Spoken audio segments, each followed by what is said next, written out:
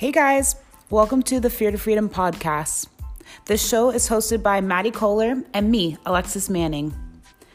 We're here to give you advice on all things health, fitness, faith, and mindset. This show is for women by women. Hope you enjoy the show. To the Fear to Freedom show. I'm so happy that you guys are back. Today we have Brittainy Chown on the show. She is a certified strength coach, a powerlifting coach, personal trainer, and also an international elite powerlifter. Welcome onto the show, Brittainy. Hi, thanks for having me. Yes, I'm so excited. So I've actually known you for a little while now. I was trying to think of when I first met you. And I think it was like one of my first couple competitions. I don't know if you remember, but I remember. I want to say it was IPL Worlds in 2017, maybe? Yeah, because that was or 16. It could have been 2016, actually. Okay. I always get like the times mixed up because time has been passing so fast. I know. Yeah. But I remember we were in the same flight competing like in the 165s. I think we were both in that weight class. Yeah. A long time ago. Definitely. Oh man. So tell me, where has your athletic journey been going? Where did it start? I know a little bit about you and your track background, but if you can start there, that would be good.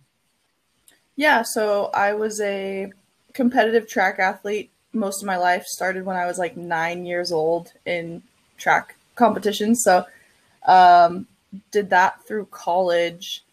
And that's really where I found my love for like weight training too, was in college, just because we had to do, barbell movements as part of our training for track and field.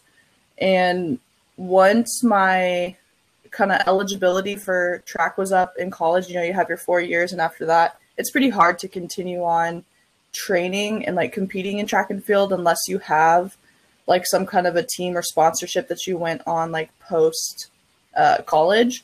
And I wasn't quite good enough for that. I was in that kind of cusp of like, I could have maybe continued training on my own and tried to get on to like a team somewhere, but I was moving for grad school. It was just a lot. So luckily at the time, I kind of still had weight training as a way to continue just to push myself. And I've always liked being active, so I just needed something to continue doing. And I kind of quickly realized there was actually a sport for that. I had no idea about powerlifting when I was in college. I had no idea. So I don't even remember who I heard about it from, but I just remember being like, whoa, I can compete in like squat? What? It just kind of blew my mind. I was like, this is awesome. So I just kind of started transitioning into, not doing as much track and running stuff and just really focusing on strength training in the gym, and realized how quickly I got way stronger just because I was focusing on it. I think when I was in college, it was like weight training was just a piece of our training for track and field. So it wasn't like the priority. So I had gotten kind of strong through my like collegiate time, but it wasn't until I really put that focus on it, and that was my main training, that I saw my strength really just increase a lot from there. Yeah. That's awesome. Do you think like being a track athlete and being really explosive, like jumping over things and like, all that stuff, do you think that has kind of given you an advantage in powerlifting?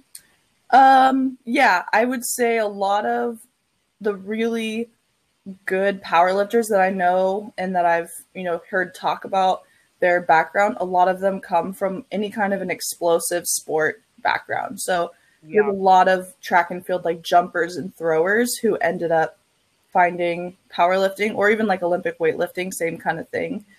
So yeah, I'm definitely, I think that definitely has a piece of it.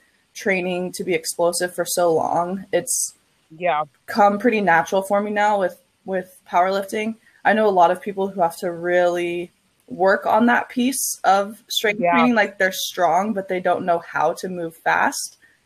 I've had the opposite. I know how to move fast. I just had to learn to be, or had to train to be stronger. Yeah, no, definitely. That's so cool. I feel like I have a couple track athletes in my gym, and it's like, they want to be super explosive, but then getting them to like push through the movement and like really stick it out Yeah. when it is hard is like a little bit harder for them because like, well, I'm so used to flying through this because I go to jump up on a box and I'm just like a little spring, and Yeah. I'm like, yeah, like it takes a little bit of push, like, Yeah, this is not 100%. learning to grind was definitely something I had to practice. I think that for a while there, the second I hit like a stalling point in a lift, I would just go down because I was like, well, I wasn't going to get it. And it took a while for that mentality to change, to be like, oh, once I hit that sticking point, I actually have to like grind through that. Yeah. That's not the end.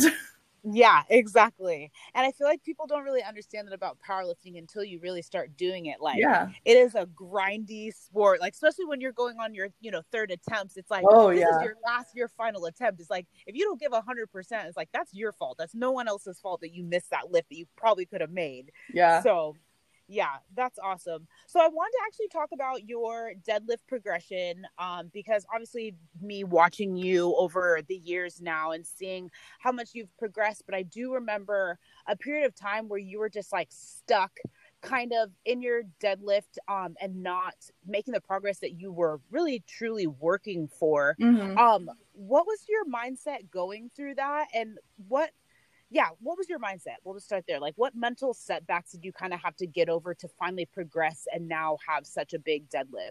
Yeah, so it's really interesting. Deadlift was my best lift early on. I think I, even in college, could pull 300 just from being explosive and track and field and everything. So it was always a good lift for me. And as I went into powerlifting, I noticed I got up to 400 pretty quickly. I think within a year of competing, I had gotten to 400. So I think I was just so used to that fast progress with it, just because it came naturally to me. And when I kind of, I don't know, I think just for one, being a natural athlete and hitting that, I don't want to say like a genetic peak or potential, because I don't think I've hit that yet. But hitting a point where it's like, okay, I've really I've increased so much on this lift, and I don't know how much more is really there. And I know that things are going to slow down, and if I get 5 pounds added to it after like a whole training block, that's going to be awesome. But it took a while to get to that point of being excited about those like 5 pounds. I think initially when it started to slow down, which I would say was probably about the 440 mark. I think after I hit my 440 deadlift, it was almost a year or more before I hit 450. So it was a struggle. I think when you're coming from someone who just put 100 pounds on their deadlift in a year, and now 10 pounds seems impossible. It was super, what's the word? Just like, unfortunate. I don't know. I just was like upset about it, I guess. Just thinking like maybe that was it. Maybe I had like hit my potential and that was all I was going to be able to do. But I just kept lifting. I mean, that's all I can really say. It was more just like the process of lifting and just my workouts and going into the gym. It was just something I enjoyed so much. I wasn't going to quit just because my numbers and my progress had slowed down. So I just kind of kept doing it. And then before you know it, it's like, okay, I just added 5 pounds, and then another training block. Okay, there's another 5 pounds. And eventually you just start being really excited about those 5 pounds. Yeah. To where it doesn't matter what it is. Yeah, it's like training gets exciting again and fun. Once you kind of lower those expectations of, okay, I'm not going to see a 20, 30 pound PR every single, meet, every single period. It's just not going to happen anymore because of how advanced I am in this sport. Yeah. And that's okay. And I think just once you accept it, it becomes so much better. Yeah. No, I love that. That is so true. I had a really like similar story, opposite but similar, because I think I got stuck in my deadlift right around like 430, 435. Yeah. And I like just same. I plateaued for a year, and then I really just like burned myself out. And like really had to just like walk away because I mentally just like it wasn't something that was making me happy anymore. Yeah. And then I just kept seeing girls who are like pulling over 500. And then I didn't take a step back and think, well, okay, I'm not in my first 2 to 3 rookie years anymore. Yeah. Like you're 4 or 5, years in, like it's going to take a lot of grit to get over that like hump. And like you said, you didn't see progress for a year, but you kept at it. And like, that's what I admire so much about your story, because I'd seen your setbacks, and at the time, like it was hard to watch because I know how hard you work. And then now to see you really break through, and you're actually having these bigger PRs, like you put in the work just to grow. So I really, really admire you for that, because it takes a special kind of person and a special type of grit to really like just challenge yourself even when things kind of suck. Yeah. So I love that. So today, what is your favorite lift? Oh, it changes all the time, but yeah. I had a little moment there where I was loving bench press, just because I think opposite to deadlift, bench has always been my worst lift. So considering that, I've actually been still achieving some of those like newer gains in it, just because I wasn't as advanced. I think I'm still probably only considered like an intermediate bencher just because of my numbers. So I'm still able to kind of put better PRs on it. I think I added like 17 pounds to my bench in from one meet to the next, which I can't even do that on a deadlift or squat anymore. I put that much pounds on it. So it got really exciting. I think just seeing my bench progress the last, like, I would say 6 months, but now that's starting to level out. So now I'm kind of back to like, all right, deadlift, let's go. Like deadlift is awesome. And I definitely have my love-hate with squat. Just, I feel like squat's been the one with the most injuries kind of challenging me, but I love the feeling of squatting. So even if I'm not able to like lift as heavy as I want to, just the motion of squatting I really love. Yeah. No, definitely. That's awesome. So I love them all. That's kind of why you compete in powerlifting. Yeah, exactly. So I did want to talk about some of your injury stuff, and how have you been able to manage that while still competing pretty, I would say, consistently? How has that been for you? So the probably worst one I had was my quad, when I pulled my quad a couple times actually. One of them being at a meet in the bottom of a squat. It was, and honestly, I'm lucky that I didn't tear anything. It was never anything. Yeah. It was never super bad as far as if you're looking at like the physical damage done.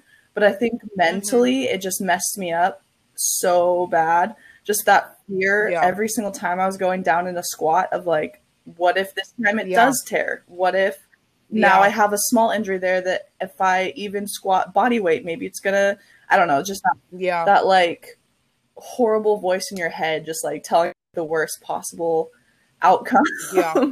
So I know. I think that injury has been the hardest to overcome. I think even now, I mean, that was 2 years ago, and I still sometimes when I'm squatting am just like, oh man, my quad feels a little achy today. What if it tears?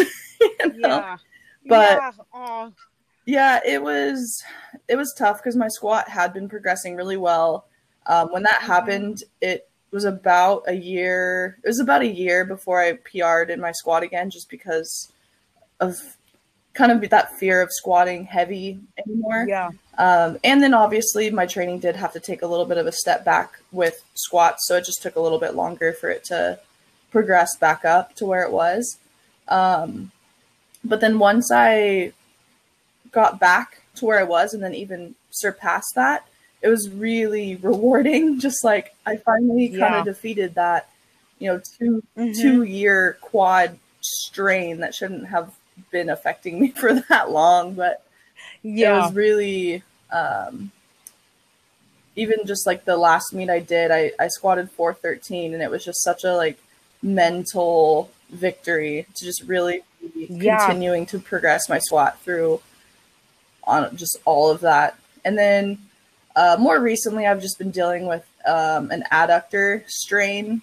I'm assuming it's just a strain, but it's on the same side. So I'm that whole leg, I'm just like so stressed about whenever throw it in the trash. Whenever I squat, I'm just like, oh, my whole left leg's just gonna buckle any minute now. But so squats are kind of taking a step back again right now, but it's fine. I think I do enough to really recover as best I can. I'm a huge my sleep is so important to me, and I get called a grandma a lot because I'm like, oh, 10 o'clock, gotta make sure I'm in bed. And heck yeah, like just my sleep, I think being so consistent and getting good sleep, I think has been huge for a lot of these things. Do recover pretty well for me, but it's the mental thing that I have to get over.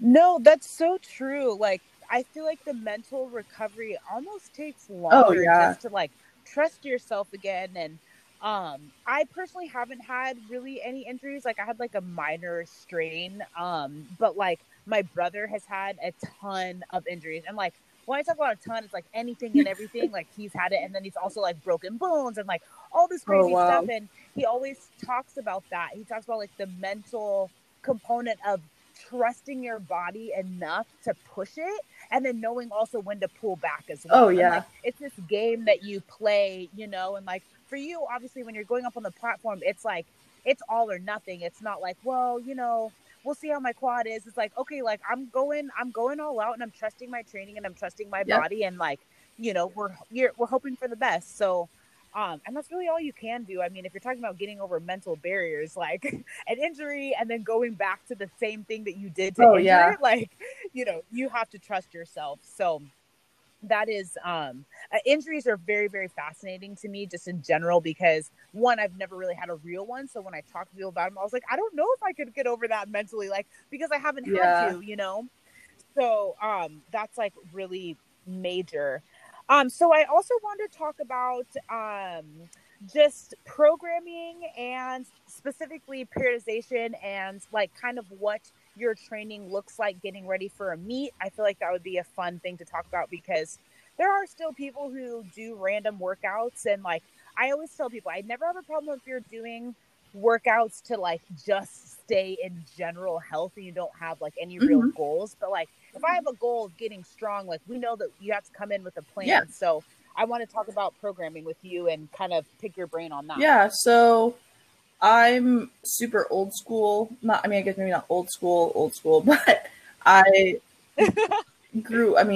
my whole collegiate experience and education has been in exercise science for 6 years.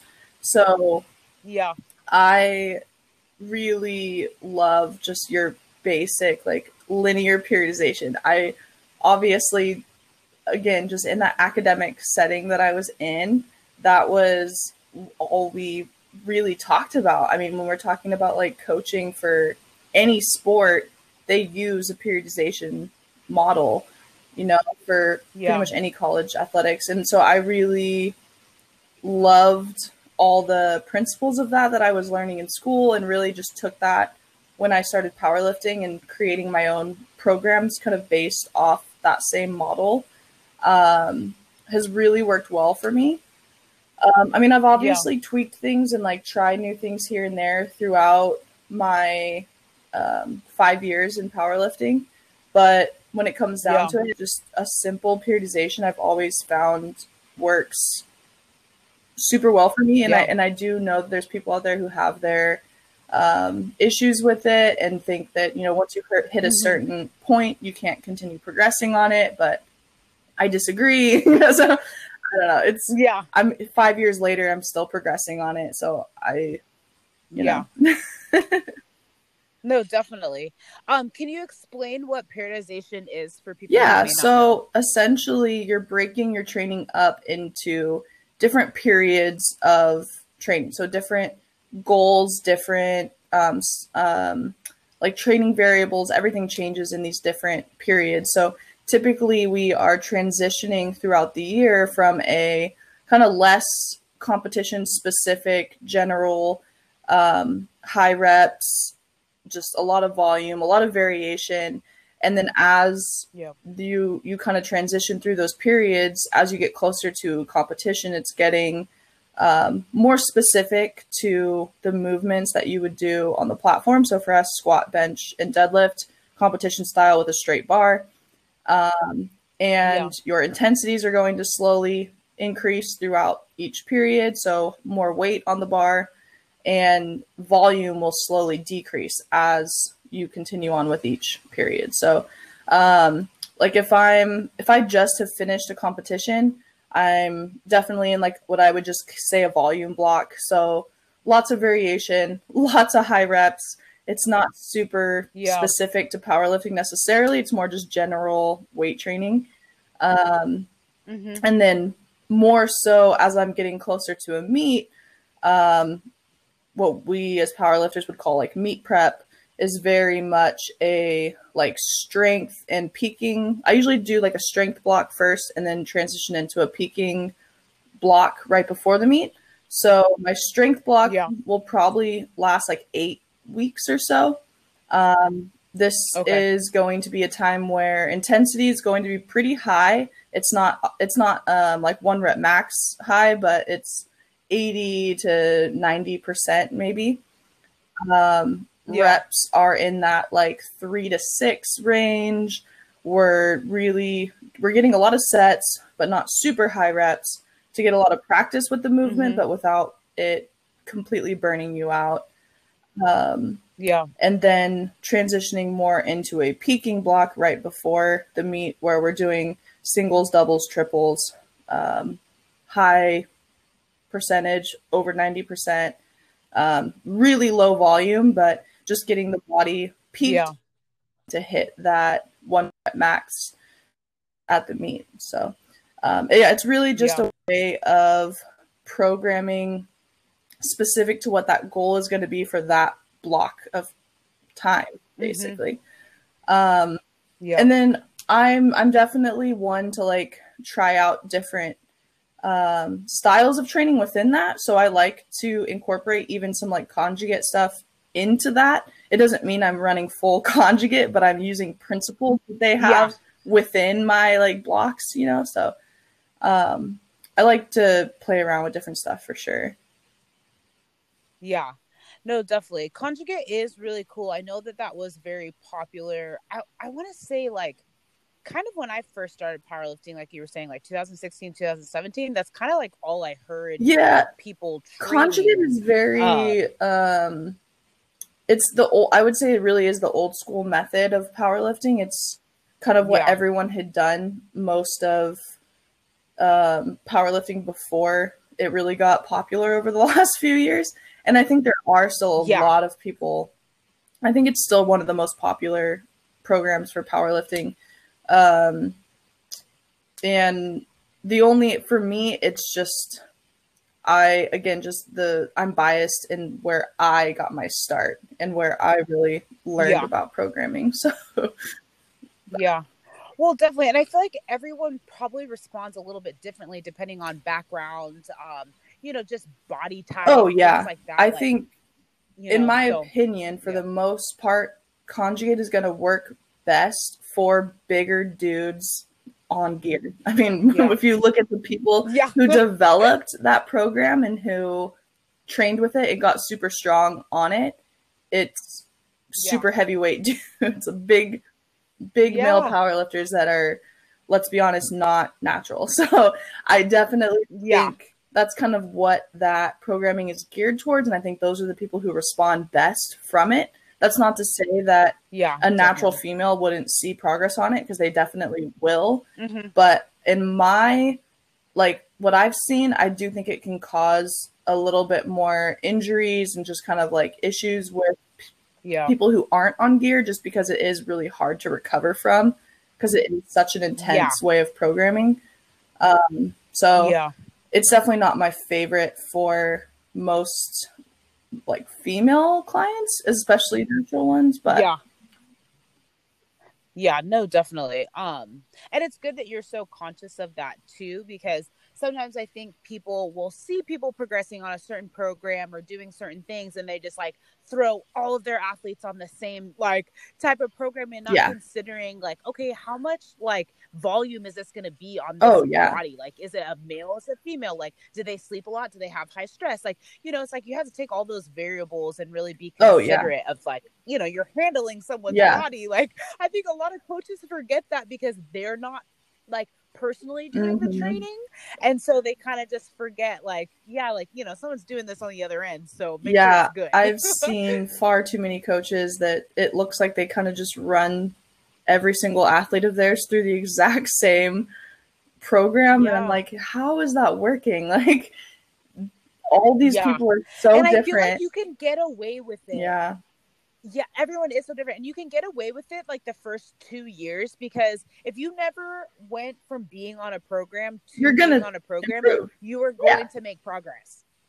Yeah. Like, I don't know if people understand that all the time. I'm like, this is a Yeah. fact. Like, I never made more progress than I did in my first 2 years Of of course. competing and like really being, a newbie, honestly. So, okay, so a topic that is not super, super talked about, but you brought it up, so I might as well just go there. What I want to know your thoughts on, PEDs using drugs to enhance performance. Obviously, I know that you're a natural lifter, and that's something that you're open about. But just what are your thoughts in competing with women who are using helpers and things like that? Yeah, I get this question a lot because I am I'm so sure. open about it. It's interesting. So I feel like this past year or even more, I've really had to face like this the most of actually realizing that a lot of the people I'm competing against are on something, even if it is just, Anavar or something more on the mild end, it's still something that is going to be giving them help and like allowing them to recover better and train harder. I don't know, whatever it is. But for most of my, like the first few years of competing, I was so naive to it. I was just like, oh, no one does those. Like, I'm not really competing against anyone who's using those. And I think it really started to hit me like, okay, no, there's a lot of people are using this. And I was really excited when USPA their drug tested divisions were getting bigger. So I was really excited to be able to compete within that division. Not that, it's 100% drug free, but I think it's because USPA does have an untested division. I do feel like a majority of people who use something are going to use that channel because it's there. So, yeah, exactly. It was really nice to have that drug tested division to compete in. But a lot of the times those meets are kind of smaller. You don't get the best competition. I'm at a fairly competitive level where if I was to just do like a drug tested local meet, there's either not going to be anyone even in my weight class or maybe one person, So I kind of realized I still wanted to go to these bigger meets and the more, open division meets, realizing, okay, I'm going to be competing against people who are on gear, and that's okay because at the end of the day, I just want the competition. I don't really care what anyone else is doing. I want to be pushed. So honestly, like I just did the LA Fit Expo, which clearly is not a drug tested meet. Not to say everybody who was there was on something, because it was actually a lot less competition than I was kind of expecting. There was a lot of like first time lifters there, so it was still pretty mild, but it was still fun to really be kind of going head to head for best lifter with a few really strong lifters and not caring about that. It was just like, I just, well, I don't know, when it comes down to it at a meet, I don't care who's out there. I want to be the best I can be, and I want to win, I'm competitive, so I don't really care who it's against, honestly. But it's definitely challenging though when I'm looking at like rankings and trying to like work my way up the 181 ranking list and realizing like, okay, I'm really competing against a lot of people that are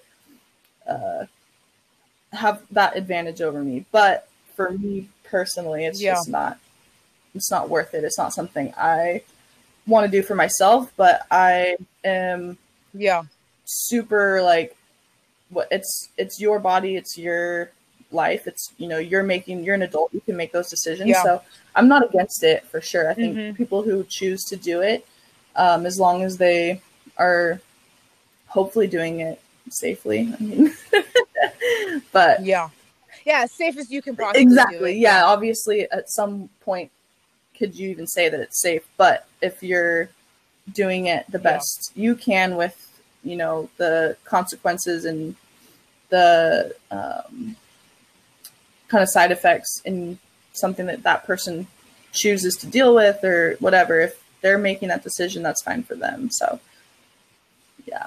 yeah, definitely. Was there any point where you were at like a major plateau where you kind of thought like, oh, if I was just using something, like I could, you know, get over this? Did you ever have like that temptation or that thought with yourself? I think we've all had that temptation run through our head at some point. I know, especially now that I'm so close to really lifting with a lot of these like elite level lifters, there is always that kind of voice in the back of my head, like if you just did something, just think about what that could propel you to, or what, you know, what numbers you could potentially hit. But at the end of the day, I told myself I wouldn't make that decision, and I wouldn't decide to hop on anything unless I truly felt I had completely hit my potential and there was absolutely like nothing left in the tank for me unless I chose to use them. I told myself I'll cross that bridge when I get to it. And as of right now, I definitely am not there. I know my bench press has so much room to grow. I would even say my squat and my deadlift, I think I can really like, you know, put through a few more good training blocks. I think there's more in me, especially if I do realize too, I probably eventually will be a 198 lifter, just because I don't think I've maxed out how much muscle I can put on my frame either. I'm pretty tall, so you're so tall. I know I have a lot of room to still grow muscle. I don't think I've hit that kind of a peak either. Everyone always talks like, oh, women can only, you know, build so much muscle naturally, but I think if you're doing it correctly and you're, you know, eating enough and you're training well, like I don't think people realize how much we really have the potential to grow and to build muscle naturally. It's crazy that people think that any woman who has muscle must be using something. It's like, no, we have that ability to grow them too. Like, it just takes a little longer, and we have to work really hard, and you know the progress is slow, but it's doable. I mean, for me, I always look at Jen Thompson. I mean, like her bench is out of this world, and she's, you know, she's been lifting for I don't even know 20 years, or I don't know her timeline, but like she's been lifting for a really long time, and you know, like she is still going to be hitting PRs, and like, but guess what, she's taken this time to actually buckle down, and you know, I commend her for everything that she does. And even the same with you, like you're like, okay, I don't think that I'm tapped out yet, and I think that I really can like have more. And I, you know, that's awesome, because you're still willing to work with girls that you know are using things, or compete against girls who are using things, but still you want to stay true to yourself, and that's a decision you made. So I love that. And you know, that's amazing. And especially too, being taller and like having such a long squat and a long way down for a bench press, like, you know, you have to put on a lot. And I know more muscle, so I think eventually within the next like 2 years, if I can really like fill myself out as a 198, I think that's going to be my strongest self, just from a like leverages standpoint. But I'm not ready to add all that weight just yet, because I want to do it slowly and really just build muscle the same way that I grew into the 181s. I did that really slowly. saw huge progress. Yeah. I saw the most progress in my like later powerlifting years because I allowed myself to build muscle and grow and get bigger. So I know that when I hit that point with being in the 181 class where I'm just feel like I'm struggling to maintain that weight and want to continue building, then I feel like competing in the 198 class will be huge for me. So yeah, I think I still have plenty of time and room in this sport to continue progressing. And I don't feel like I need to see that happen faster. I think that's always the thing with PED use is they realize they can do it naturally, but think of how much faster they can do it if they use something. So for me, I'm here for the long haul. I don't really care how long it takes me. So yes, I'd rather just... Yeah, you'll be the next Jen Thompson, so we'll be keeping an eye out for you. Oh, Maddie, she has a couple questions that she wanted to ask you too, so she'll jump in. She's I don't scare anybody. Done with that now for a little bit. But basically, I guess just as you kind of started to advance in powerlifting, are there any challenges that you didn't expect to come? Because I know like a lot of us, obviously, like not hitting a PR, those kind of things are expected, or like switching from sleeves to wraps or vice versa, like those kind of things. But any challenge that maybe was like off the wall? Let's see here. I don't know. I mean, my path and my kind of story within powerlifting has been pretty like typical. I feel like, I don't know, I'm like trying to think if there's really been anything that was like I didn't expect. I mean, I would kind of say the whole thing right now, this whole like being quarantined thing and having to change my training and but I think I've adapted pretty well to that even. Luckily enough, having equipment available to me still to be able to train in my garage has been huge. But yeah, I was fully prepared. I went out and I bought like a 50-pound dumbbell. I was like, I'm going to just do goblet squats and like single arm rows all day until my back is huge. I was prepared. I was like, I'm still going to do this. But I was lucky. My gym owner allowed us to rent out some equipment from him to put in our garage. So I still have a barbell, so things are good. But that's awesome though. Yeah. But yeah, I can't think of anything that's like I didn't expect. But maybe if it comes to me later, I'll throw it back out there. But. Okay, cool. Nice. Sorry, I just lost my question. Okay, how has your training changed over the years? No, it has. It's definitely evolved. I would say the biggest thing would be like early on in how I would program myself. It was very much, I would do like 5 sets of 5 or 4 sets of 5, like just the typical, like I'm doing a lot of sets and a lot of reps at the same weight. Whereas as I've kind of progressed, I've started doing a lot more like heavier top sets where I'll do maybe a top set of 5 that's really, really challenging and then take some weight off the bar to still get some rep work in. I think for me, that has really helped to get more confident with like pushing heavier weight. Like we were kind of talking about earlier, for me, the thing I've had to really learn the most is how to grind weight. Coming from that explosive, fast background, I never had a problem moving fast. I've always been able to move a weight super fast, but I was not able to like grind out heavy weight. So changing that, the way of training to where I'm exposing myself to heavier intensity, heavier percentages more often, and maybe just doing it for one set and then taking weight off for like back downs. That's been really, really helpful. I think I saw a lot of progress when I switched more to that way of training. Yeah, definitely. That's cool. Let's see. Do you have any mistakes that you've made? Like, oh yeah. I think we've all done sure. stuff where we're like, oh man, that was so stupid.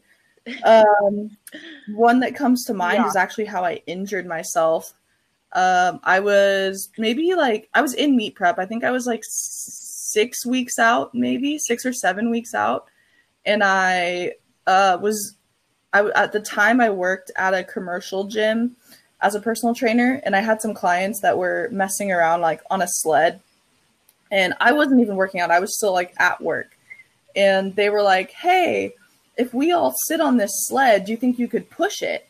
And me being just, I don't know, competitive and being challenged, I was like, hell yeah, I can push it, you know?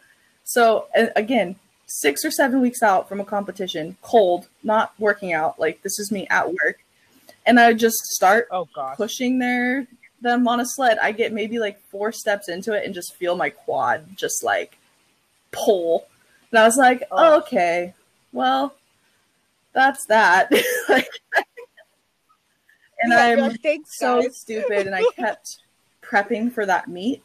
I was so stubborn. I kept telling myself it wasn't that bad. Like it was just a little tweak, like it was fine, and ended up re-pulling it on the platform. So that's the one where I was in I think it was like a second attempt squat, and I went down and just felt it completely like pull again in the bottom of the squat. And I just remember thinking like, well, if I just would have not had my ego get in the way of like everything would have been fine. Yeah. So that's always like, I look back at that a lot and think about like where my squat maybe would be if I didn't have that like setback. It was like a year setback, and it's just like, man, that was so stupid. Oh my gosh. Yeah. But I also think that you wouldn't be the lifter that you are today if those didn't happen as well. I learned a lot, and it really showed me how much I love this sport. The fact that I continued to train and to push myself through all of that, and through like a year of no squat progress, of going down. I had like 3 meets in a row where my squat was just going down, because not only was I dealing with like the pain of that, but then just, again, if we're talking about stupid things, just kind of continuing to like want to compete, like keep training for meets and getting up there when I knew my quad was not 100%. And just seeing that squat number going down was so hard for me. I finally kind of had a wake up call at one of the meets and knew I needed to take almost like a year off of competing. I was just like, I need to give my body like time. And I did. I took, I think it was like 9 months of no competing and just training and getting myself better. And that's where I saw so much progress. That's also where I allowed myself to gain some weight, to go up a weight class. It was like the best thing I could have ever done. But I think going through those setbacks and those injuries and all that really showed me like, man, I really do love this sport. If I'm continuing to train despite the fact that I'm not seeing progress, in fact, I'm seeing the opposite. I'm going the other direction. I remember literally 3 meets in a row where my total went down. And most people, I think, would have just quit. I'm like, well, I guess I'm done with powerlifting. But I kind of stuck to it, stubborn, kept training, and eventually saw myself back, up over my PRs. And now my totals improved quite a bit even since then. So finally got out of that.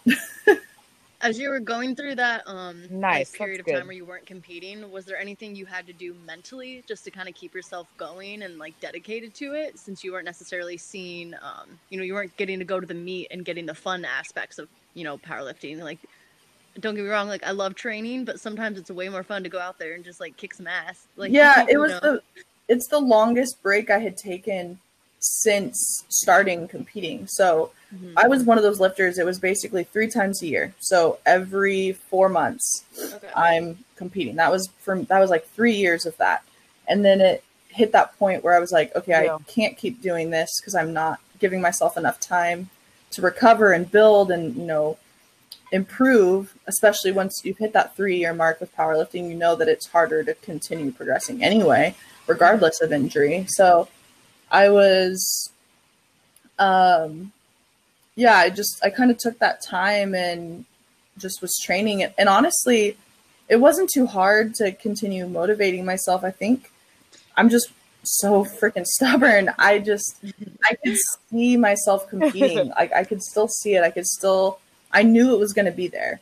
I had full trust that I was going to be on the platform again, even if it was going to be 9, 10, a year from now. I knew I was going to be there, and I knew what I wanted. I knew the numbers I wanted. I knew, I could see it still. So I don't know. It was actually some of the best training I ever had. I think just without that pressure of a meet being right around the corner and just being able to go in and work. And I was also training in a new environment. That's about the time that I switched and was training at Untamed Strength. So I think that was huge.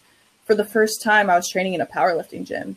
My whole first 3 years of powerlifting, I was in a commercial gym. So I think just that in itself, like having that new environment to train in, was so important to keeping me motivated and continuing to really push myself, even though I didn't have a meet right around the corner. Yeah. That's cool. So switching, yeah. Switching gears here though. Have you ever done a water cut before a meet? Oh yeah.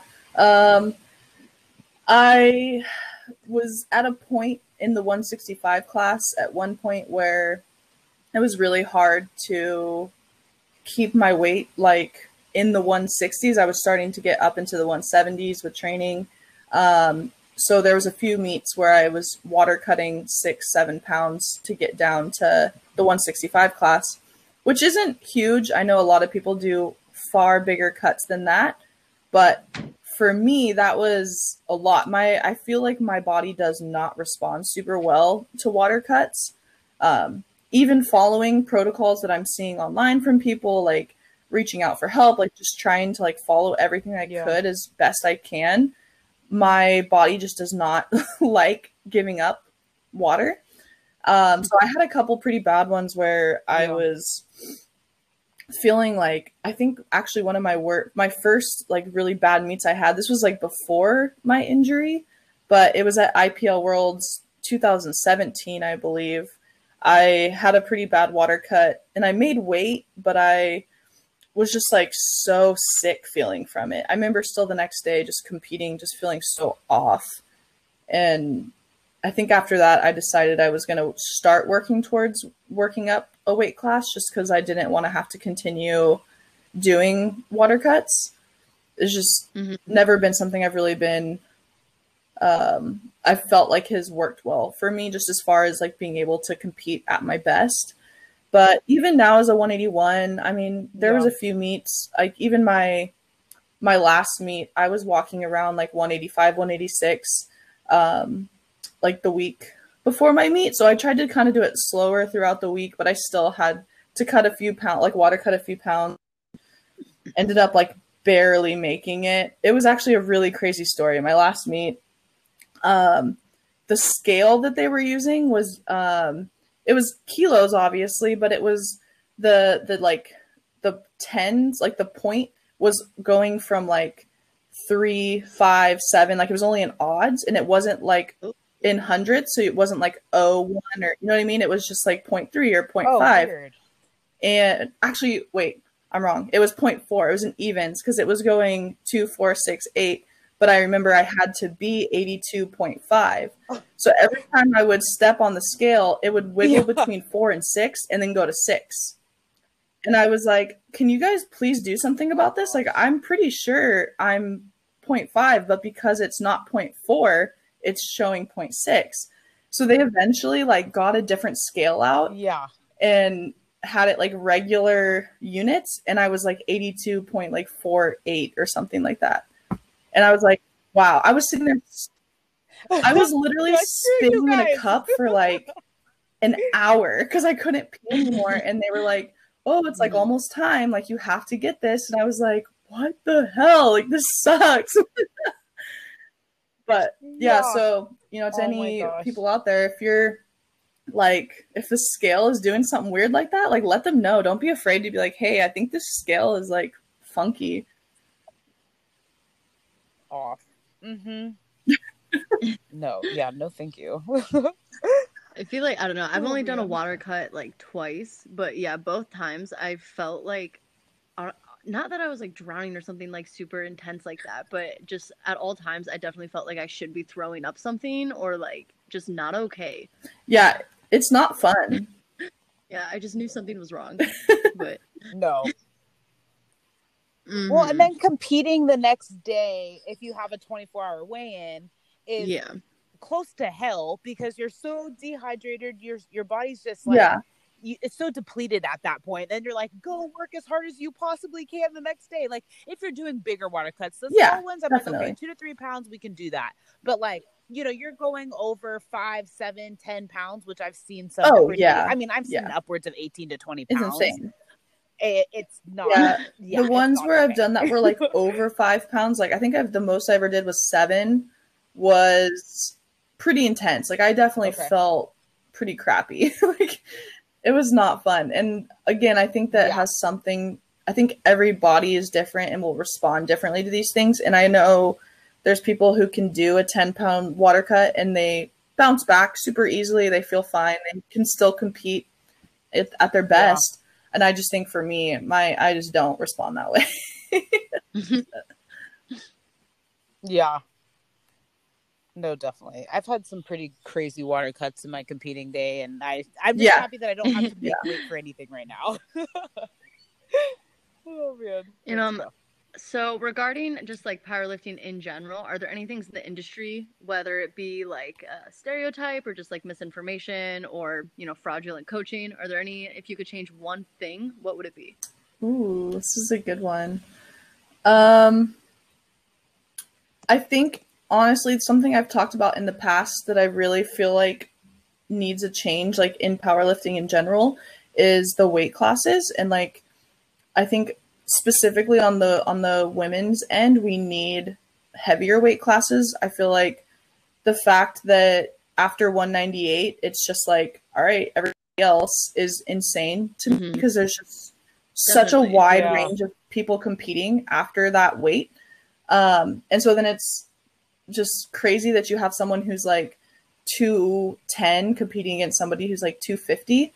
And I understand why. I get that when powerlifting first started, there just wasn't that many women competing. There was not necessarily a need for that weight class, but I think they need to reevaluate. Like, okay, we're in a different time. We have far more women competing than we've ever had in this sport. We need to take a look at these weight classes and are they suiting the population that we have? So, I would even say like, I guess I don't know how popular those really, really low weight classes are, but it seems like we have so many options. It's like 97, 105, 114, 120. It just seems like there's so many options in those small weight classes that I don't even think are that popular. If they were to like take 1 or 2 of those ones and like move it to the back and like add an extra like bigger weight class, I think that would be amazing for the sport. I know I've heard talks of it, but I've never seen like a federation like truly consider it and really make an effort towards that. But I think that's something that is really, really needed in the sport. Yeah. I like that. I actually haven't heard anyone really talk about that, so that's cool. No, that's needed. I've never thought. I'm 5 feet tall, so I haven't realized that was an issue. Just because obviously, like, I don't know, if I weighed 200 at 5 feet, we would have some issues. So I didn't even realize, I guess, that the weight classes after that point just included everybody. Yeah, I never even took the time to like notice that, which I guess is really bad on my part, but I'm really happy you brought that up. Yeah, it's something I think, especially as my perception has changed in the sport. I mean, I was coming from, when I first started competing, I thought the whole goal was to get as light as possible and that you had to try to fit into the smallest weight class you possibly could. And I even found like a comment on one of my like old first meet posts where I literally was responding to someone being like, yeah, I competed in the 165 class, but I'm trying to get to the 148 class. Like, I'm like, I'm 5'9". Like, I have no business being a 148 lifter.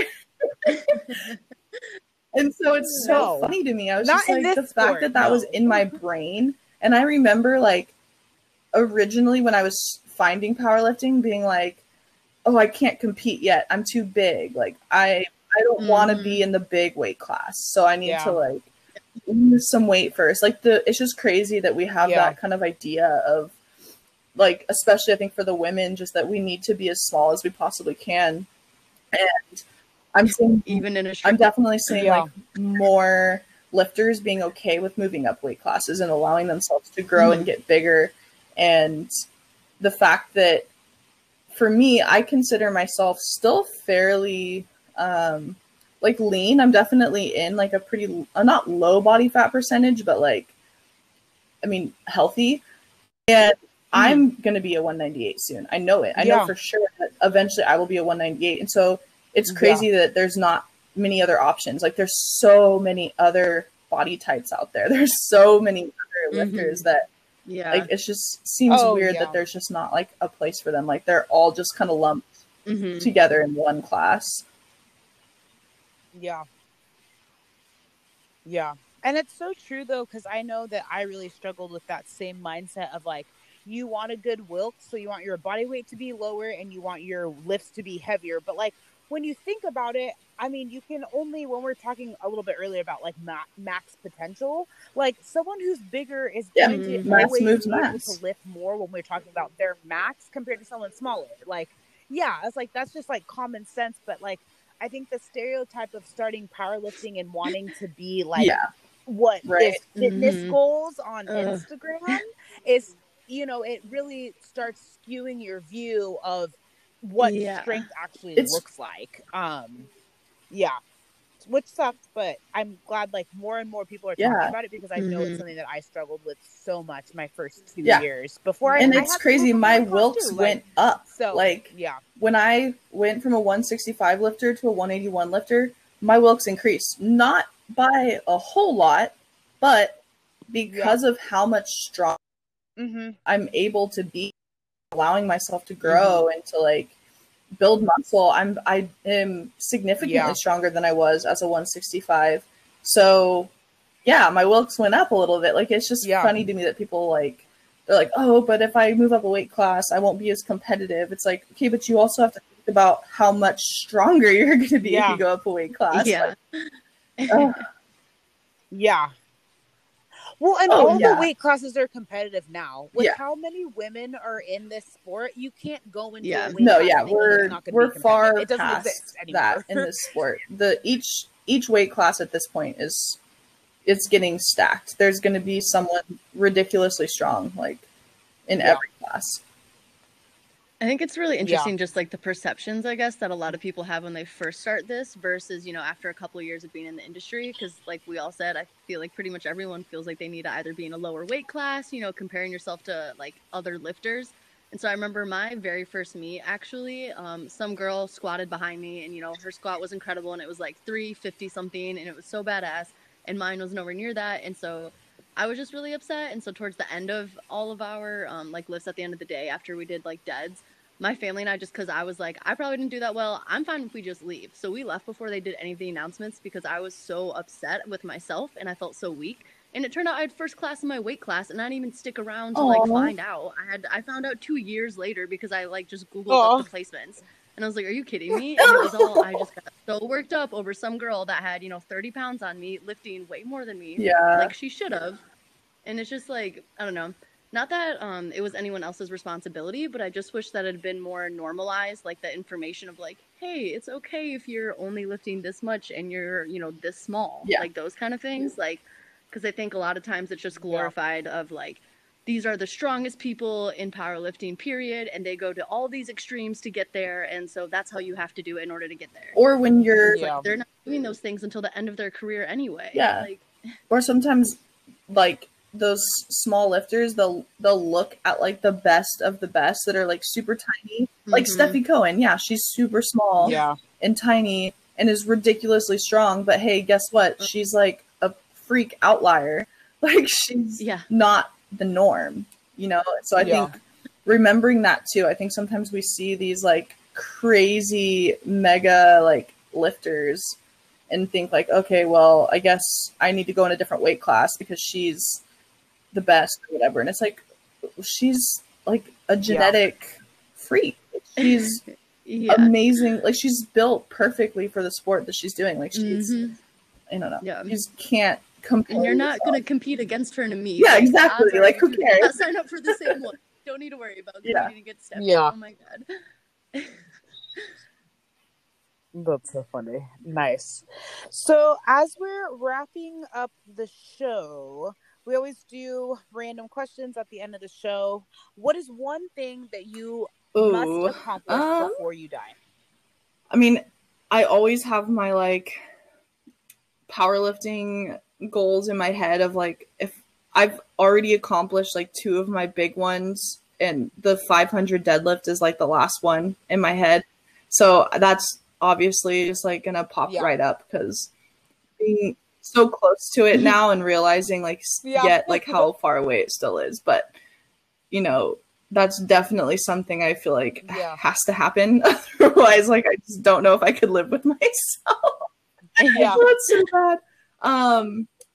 And I would really, really like to like eventually, I don't know at what point in my career I'll, you know, get to this point, but I would love to one day either own a gym or be in a place where I could start putting on meets and start hosting powerlifting meets and doing like women's only meets and other like, I just want to be in a place where I could start holding more events for like female lifters. So seminars and meets, competitions, like all of that. Like that's something I really, really want to achieve at some point in my life. I love that. That's awesome.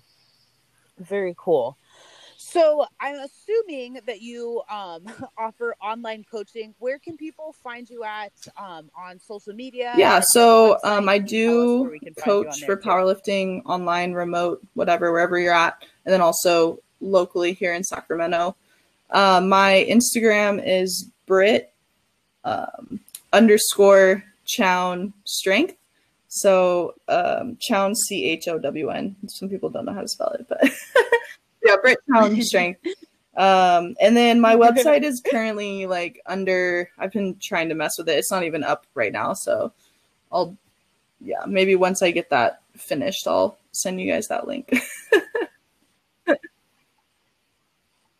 Yeah, no I know. Worries. I mean, that's how we all basically run our businesses now anyway. So it's your personal page. Yeah. Yes. No, exactly. Well, thank you so much for coming on the show and just sharing so much about your journey and just really great information. Me and Maddie were super excited about this episode because obviously I'm former powerlifter. You still powerlift, right, Maddie? I don't compete. I'm just now trying to not be a wimp. So okay. Yeah, but anyways, we were excited to talk about strength because obviously you're very accomplished in this sport, and I just have so much respect for you, and I just remember when we met and seeing your journey progress so much. So so thank you so much.